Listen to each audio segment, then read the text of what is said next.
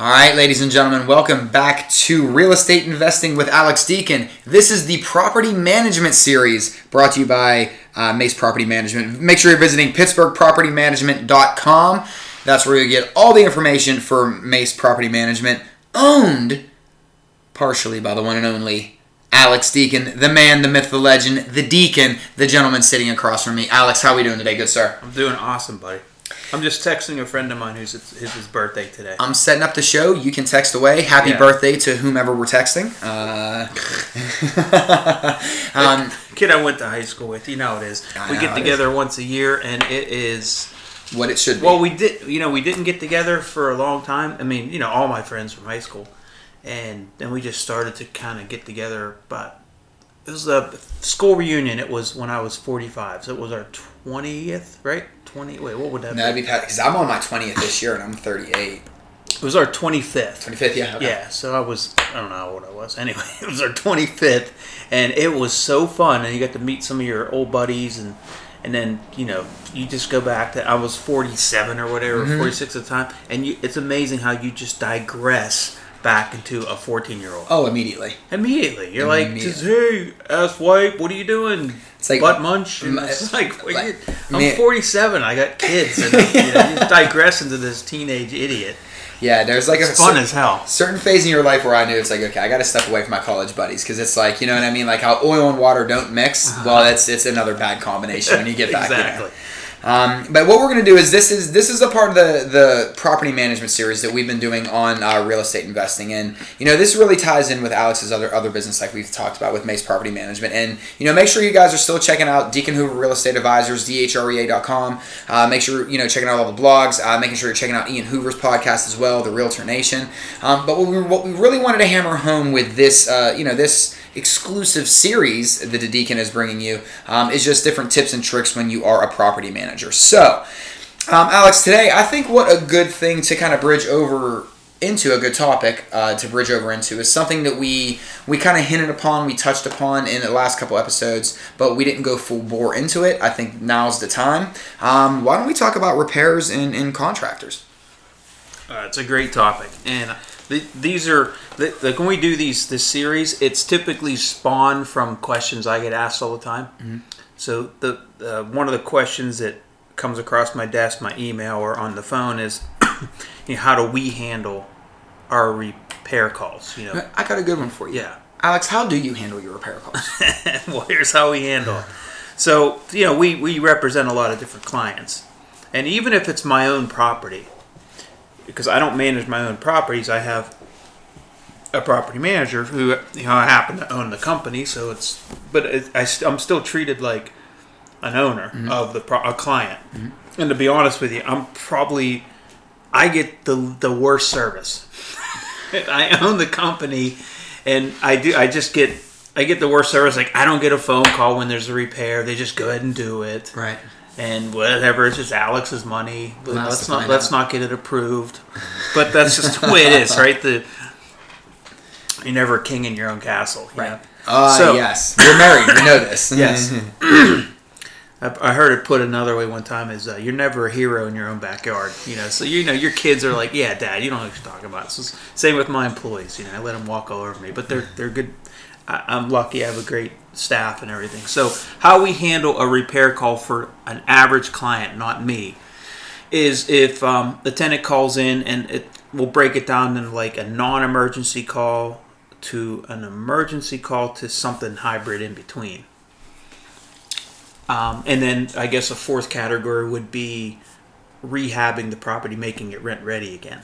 So we'll talk about maybe just an average call that would come in, and I always seem to pick on the garbage disposal for some reason. You love it. The garbage disposal, hey, my garbage disposal's making a weird noise. Can you have somebody come out and look at it? That's what a tenant calling, and that's how our tenants sound when they call in. Hello, I'm calling, my garbage disposal. Some people are like, it's an emergency, you got to get out of here. First of all, right then and there, we can tell them if it's an emergency or not. Mm-hmm. Okay. If it's a garbage disposal, 99.9% of the time, it's not an emergency unless their kid stuck their hand on it or something. That's a different Then kind it's of like, emergency. call the police and call an ambulance. Please do something other than calling your property manager. So what we do is that call comes in, that call gets dispatched to the property manager who's handling that account. Then that property manager talks to the tenant, say, what's the problem? Hey, our garbage disposal is broken. Is it leaking? No, it's not leaking. It doesn't work. It's completely, it's clogging up the drain now because it's got stuff in it and everything. So, okay, well, we'll send someone out. Someone will be calling you in the next 24 hours. We'll send someone out and take a look at it. We send someone out there. Typically, are we going to call the owner for a garbage disposal? I don't know if it's kind of pointless, because if it's the disposal and it's bad, it needs replaced. A disposal is like $100 just to buy it. It's probably another $100 to dispatch somebody, send them out there. They diagnose it. It can't be fixed. They have to go to Home Depot, get a garbage disposal, install it. Okay. We're probably just going to go ahead and handle that. If it was a repair that's, let's say it's a refrigerator, okay? Then we would, at that point, we send someone out. They say, you know what, this can't be fixed, or it's just not economically, doesn't make sense to fix it. You know, it's just a refrigerator, and it's 15 years old. You fix it, it's kind of silly. So then we can call the owner and say, hey, what do you want? Do you want a used fridge or a new fridge, right? A used fridge might be $350. A new one might be $700. I typically never buy used appliances. They just, in the long run, it's probably not worth it. You're just stepping over nickels to pick up a dime. Sometimes it doesn't make sense to do that. But in that case, we call the owner to get their approval, because we need to know what they want to do. Maybe they have an uncle that has 10 refrigerators in his garage, and the uncle will deliver the refrigerator and save that owner money. We don't care how the refrigerator gets there. We just have to be the conduit between taking care of the tenant and trying to save our owners money, making the right decision. So sometimes it's a balancing act. So we have some owners that they don't even want called. They say, look, if it's a refrigerator, if it's under $800, if it's under $1,000 repair, period, don't call me. I don't want to be bothered. And some people want called for every little repair. So it depends on the owner sometimes, if we get a hold of the owner to approve the repair or not. Okay. Once they start to trust you and they realize that you're looking out for their best interest, then a lot of times they don't want called. But I mean, to be honest with you, it's your property. You should know what's going on. We might get a call, for instance, on, hey, my sewer line's backed up. So I had this happen on one of my own properties. My sewer line's backed up. Thank God it was backing up in the garage. So it wasn't backing up in the living space or nothing. So I sent someone out there to snake it. We snaked it. It fixed it for a little bit. Happened again. Snaked it. Happened again. This is over like 3-4 months. So the tenant's getting pissed off, but I can understand. So then we sent someone out there to camera the sewer line, and they found that the roots are intrusive and it's pretty bad, and it's going to need repaired. So I called my sewer line insurance company, because I have a sewer line insurance policy, and it was absolutely horrible to work with. It took them like a month to finally decide, yeah, we're going to pay for something. Meantime, my tenant had literally shit backing up in his garage and was not happy. This is a 2,200 square foot, $300,000 home, a $250,000 home. Wow. He wasn't happy, and I understand that. But I didn't want to pay for a $10,000 sewer line if I didn't have to. But This insurance company's dragging their feet, so that's a whole nother story, is should I buy a home warranty and all that crap. On rental property, maybe. Mm-hmm. But that's another discussion. So, to get back to this question, or this scenario, so I got the sewer line fixed, and of course, my luck, the sewer line went on my property, which is fine, and then it went on to the neighbor's property. And the part that was bad was on the neighbor's property. So wouldn't you know it, the warranty doesn't cover anything that's not on our property. So I'm like, oh, that's really nice. Okay. So I had to end up paying, I think it paid for about $2,000 of it. But once they repaired the part on my property, then they could get the camera further down the sewer line, and they found out that the sewer was backed up even further, but that was not on my property. So therefore, I had to pay for that out of my pocket. Right. I had to get approval from the owner next door to go on their property, and all that. Wow. So now, did the guy next door just for I guess my own personal thing? Did they have to pay anything? Did their insurance cover? So no, they don't have to pay anything. It's my sewer line. You just happen to. You don't know where they go. I mean, I've even heard stories where sewer lines literally, especially in old neighborhoods mainly, they'll go right underneath someone's house. Yeah. Like in new subdivisions and stuff like that, they don't allow that kind of stuff. Correct, right. But back in the day, they would just wherever you could fit them, yeah. So on a repair like that, see, that gets really complicated. We would absolutely get the owner involved. Okay. And if the owner had an insurance policy, then the owner would probably have to be on the phone with that sewer line insurance company. Okay. So it could get complicated, but that's how we handle repairs. Essentially, the repair call comes in. If it's a non-emergency, we're sending someone out. If it's a small repair, we're handling it. If it's medium to large, then we're calling the owner, and the owner's approving the repair. Then once the repair gets done, it's handled, and everybody lives happily ever after. If it's a major repair like the sewer line, and let's say we're only managing 1 or 2 properties for you, and you only bring in $1,500 a month in rent, but the repair is $10,000, we're going to ask you immediately to get us a check out. Because we don't mind fronting small repairs. Like, for example, if your rent's $1,500 and the repair's $2,000, we can typically do the repair. Because I have enough funds available of a cushion that I can float $10,000, $20,000, $30,000. Right. But if I have 4 sewer lines in 1 month and they're $50,000, I can't front that kind of money. So we just make it a company policy, and most companies are the same. If it's a big repair, we need you to send a check so we can get it done immediately. Now, have you ever had a repair where you actually had to take tenants out of the location for a brief period of time? We had sewer lines, furnaces, weird ones like that. It's mainly like a sewer line, right? And we've had that happen before. But again, my own building, it's a 9-unit, sewer line backed up. It was like freaking the day before Thanksgiving. I think yeah, or it was Thanksgiving or the day after Thanksgiving. Anyway, it was just not something I could get to right away. They needed to, get the Allegheny County plumbing inspector out there to inspect it and yada yada yada. So you just can't go and do it and be done with it. You have to get permit and then inspect it. So it was like 4 or 5 days I had to put people up in a hotel.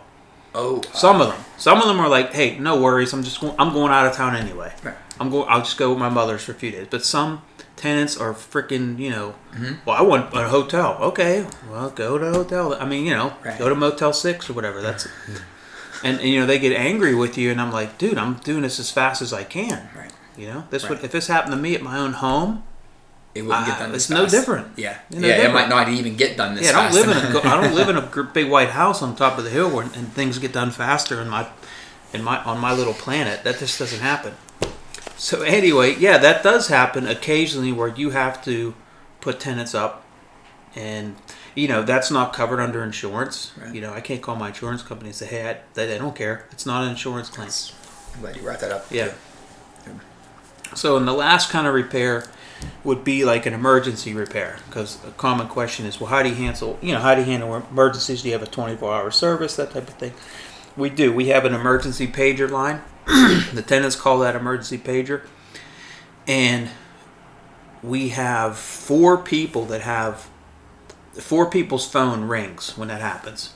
My wife, myself, and 3 of our staff members, so 5 people get that phone ringing.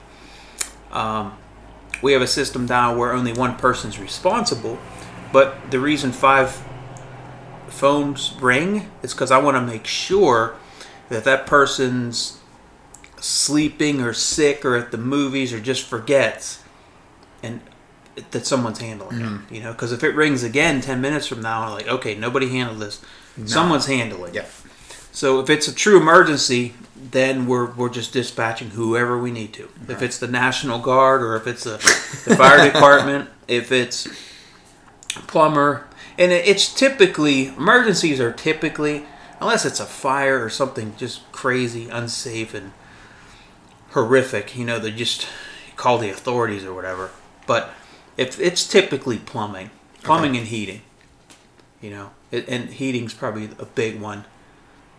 And plumbing is usually like, hey, if it's leaking, we're going to try to walk you, like our ceiling's leaking. Okay, do you live in a single family home or duplex? We live in a duplex. Okay, can you do me a favor? Call the tenant upstairs, or we will. Just go knock on the door and say, hey, something's leaking up there. Can you check? And there's shut-off valves under sinks and this and that. We try to walk them through it because say, well, go ahead and shut the water off. We'll get someone out in the morning. If they say, oh, the tenant's not home. Okay, then do me a favor. Can you go into the basement and shut the water off at the meter?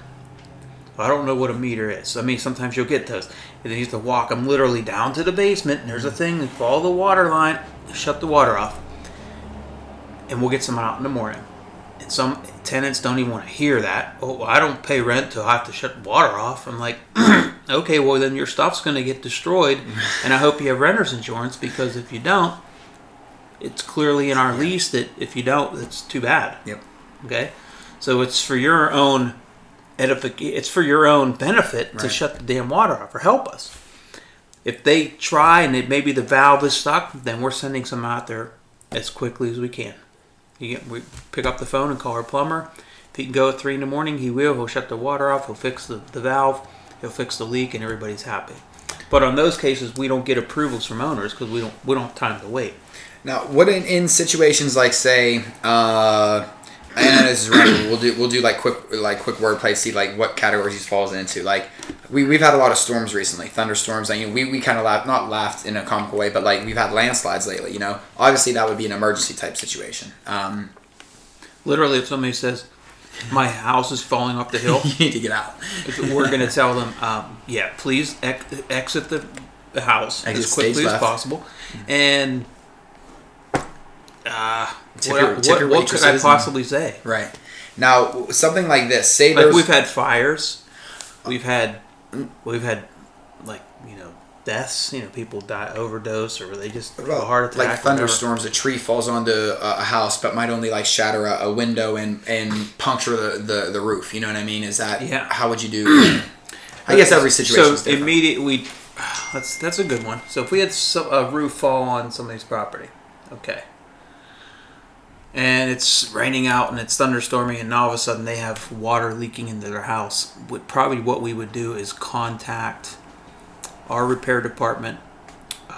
They would contact maybe a restoration company immediately, and hopefully they can get out there to secure the house and make sure the water's not able to penetrate. Okay. And then in the same breath, as soon as you're done doing that, you're contacting probably... And something like that, you might want to contact the owner immediately and say, get on the phone to your insurance agent. Right. Okay. Yeah. Yeah, I figured I'd pick out something. Yeah, we've never had one like that where couldn't wait. I mean, we've had fires and things like that, but on a fire, I usually get the call after the fact. Hey, your house is. I've had a couple fires in places I own. Wow. Yeah. Wow. It's a scary. The first one I was like just scared out of my mind. I'm like, oh my god, what could have possibly happened? And then the second one, I was like, oh, another one of these. It's just you just get used to it, you know? Yeah. The first one's always the toughest with everything. All right, so what else did you want to cover when it comes to repairs? I mean, I think we pretty much covered. So we handled questions that an average Joe is going to want to know about how we handle repairs, so they understand when we're managing their property that this is typically how it's handled. It goes to our office, then our office dispatches it to a property manager, then the property manager finds out what the issue is, sends it to our repair department. Our repair department sends someone out to look at it. If it's small, it's handled. If it's medium or large, then they're getting a phone call to the owner before we approve the repair, because it's not our money, it's the owner's money. We're going to make sure they approve it. And that's it. And in a way, with something like this, it's knowing your relationship with the property owner. If you're the property manager, it's knowing the relationship with the property owner, knowing what your leeway is. Because I'm sure over time, and using your own instincts. You use your own personal judgment. Well, here's another thing, too. That I guess this would be another question. Who do you guys hire for repairs? Now, we have a repair department. We dispatch a bunch of different vendors that we use. And if you're not happy with their prices, then you can use your own folks. I don't care who we call. If you have an electrician, or if you have a plumber or a heating guy that you like, as long as that company is insured, reliable, and they do a good job and they're professional and good with the tenants, I don't care who we use. We can make a profit on our repairs because we use a certain core of people, and we get a discount, and we make money and generate income by doing that. Right. But if my owners do not want to use our repair people or they don't like the prices, I don't force anybody to use our folks, so they can use whoever they want. They just have to be reliable, and we can't pay them under the table. They have to be able to fill out a W-9 so we can send them a 1099 at the end of the year. Gotcha. Okay. Gotcha. Nice tip. That's it. Well, good friend. Host, yes, sir. Host with the most. Hostess with the mostest. Ladies and gentlemen, we hope you enjoyed this installment of the property management series of Alex Deacon. Alex Deacon's Real Estate Investing, or Real Estate Investing with Alex Deacon. Fumbled the own title there, Alex. I apologize, good sir. You fumbled all right. I fumble all the time. Kind of like Tom Brady in the top rule. Yeah. So, with that being said, listen, guys, make sure you're checking out all of Alex's great work on, go to alexdeacon.com, go to dhrea.com. Make sure you are visiting pittsburghpropertymanagement.com. That is where you're going to find MACE Property Management. You'll find a lot of great information there. Follow us on Twitter, Facebook, all the social media outlets. Look for all of Alex Deacon's podcasts. Search Alex Deacon or Deacon Hoover Real Estate on Apple Music, on Google Play, any of your favorite podcasting sites. Please check it out there. We're also on YouTube. For Alex, for all the great people here at Deacon Hoover Real Estate, we thank you, and we will see you next time.